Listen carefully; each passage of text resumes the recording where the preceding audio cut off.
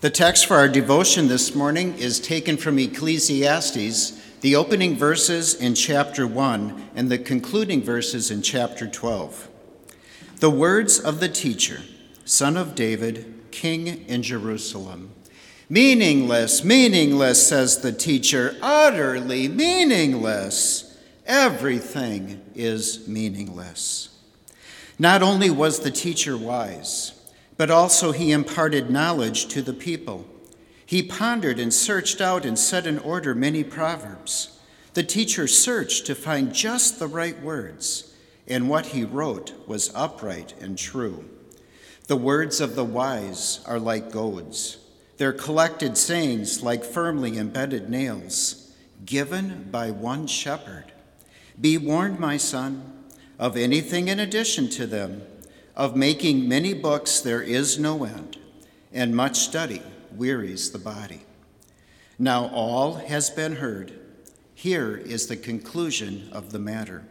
Fear God and keep his commandments, for this is the whole duty of man. For God will bring every deed into judgment, including every hidden thing, whether it is good or evil. And we pray. These are your words, Heavenly Father. Sanctify us by the truth. Your word is truth. Amen. You may be seated. You realize it's a big day today. According to my official Bethany refrigerator magnet, for the 2020-21 academic year, today could be a red letter day. You see, today, as you well know, is the last day of classes of this academic semester. It means that for the past several months, through the teachings of your professors, all of the writings that you've read, and the experiences you've had, you've once again been filled with knowledge, resulting in another milestone of achievement in your academic development. And what does the writer of our text, King Solomon, the wisest to ever live, have to say about all that?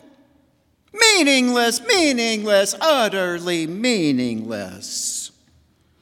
Today in our devotion, Solomon notes our lives have no meaning under the sun, S-U-N, but that they do have eternal meaning through the Son, S-O-N. To understand the book of Ecclesiastes, we need to know about the person who wrote it. Solomon is an Old Testament icon. He is the son of King David. By the time Solomon was on the throne, the nation of Israel controlled the crossroads of trading through the ancient world. At the time, Israel was the center of the universe, and Solomon was the king over the empire. Solomon was the second son of Bathsheba and David. You may recall God's judgment upon their scandalous affair was that their first son would die after birth. But as for Solomon, he rose to become heir to the throne. When that time, the Lord gave him a gift, whatever he wanted. Solomon asked for wisdom, and God granted it to him, noting that there would never be anyone like him in wisdom. His reputation as the wisest to ever live is noted throughout the Bible. Ecclesiastes is Solomon's third book. It's written at the end of his life after all that he had accomplished, all the wealth he had gathered, and I must say after all the women that he had had in his life, after all the knowledge he had learned, and after all the wisdom that he had taught. In this book are the words of an older man who, quite frankly, is jaded from life.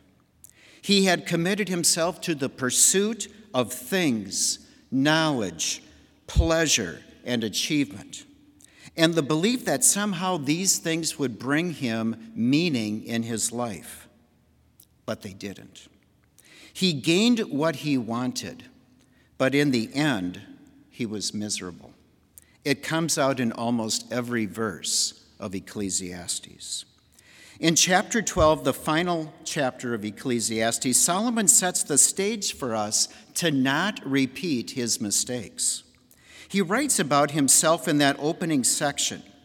The hand of God in his life was apparent. He took what he knew from the Lord and he passed it on to us with significant skill. But knowledge was just not enough. Notice that middle section. A goad is a long stick. It's used to poke and to prod. God's word is like a goad. It corrects and it pushes us into action. These are not just fine, eloquent words, but they challenge us to do or to change something. It's needed if we are to be taught. Embedded nails in that section are a picture of stability. Nails hold things together. They make the structure to which they're attached stronger. Solomon states the Word of God is the only stability in our lives. In the Bible, we find truth that has not changed.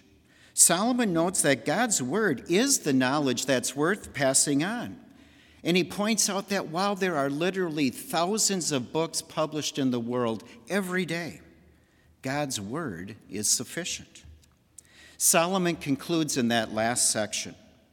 Here's the application for us. Solomon links us to the eternal.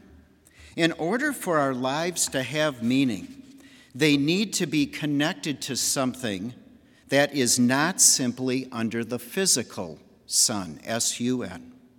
We need to be connected to the eternal. Originally, humans were. Before sin was introduced in the world through the fall of Adam and Eve, we had that perfect knowledge. Prior to that, everything was perfect. But from that time on, Adam and Eve and all of us have lost that. So here's the connection. Note Solomon's conclusion, fear God. Then connect that wisdom to the words back in the middle section, given by one shepherd. To fear the Lord means to know that he knows everything about us. He even knows our arrogance. He knows our worry. He knows our fears. We couldn't escape that even if we tried. But there's more to that than just an emotion we may have of terror knowing that the Lord knows everything about us. It means to know that that same God came in our place to bring himself to us. We don't have to seek him. He came to us. Jesus calls himself the Good Shepherd. We need that. We need more than someone who teaches us. We need more than someone who preaches to us. We need a shepherd, one who would give up his life for us, one who's eternal and who has connected us to his eternal purpose, something greater than ourselves. Our lives have meaning when we are connected to that good shepherd. By God's grace, this is what he teaches us so that our lives have eternal meaning. Isn't it true that at times we as sinful human beings are resistant to wanting to be taught? Meaning in life starts with submission, to listen and to be taught by the Good Shepherd.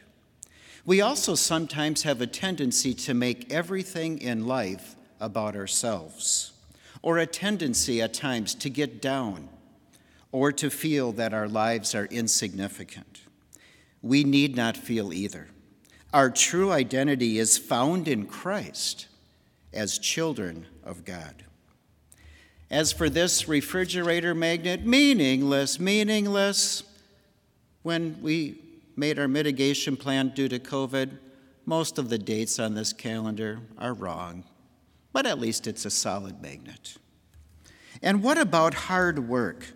What about seeking to achieve our best with the God-given skills and abilities with which he's blessed us, and finding pleasure in what we do?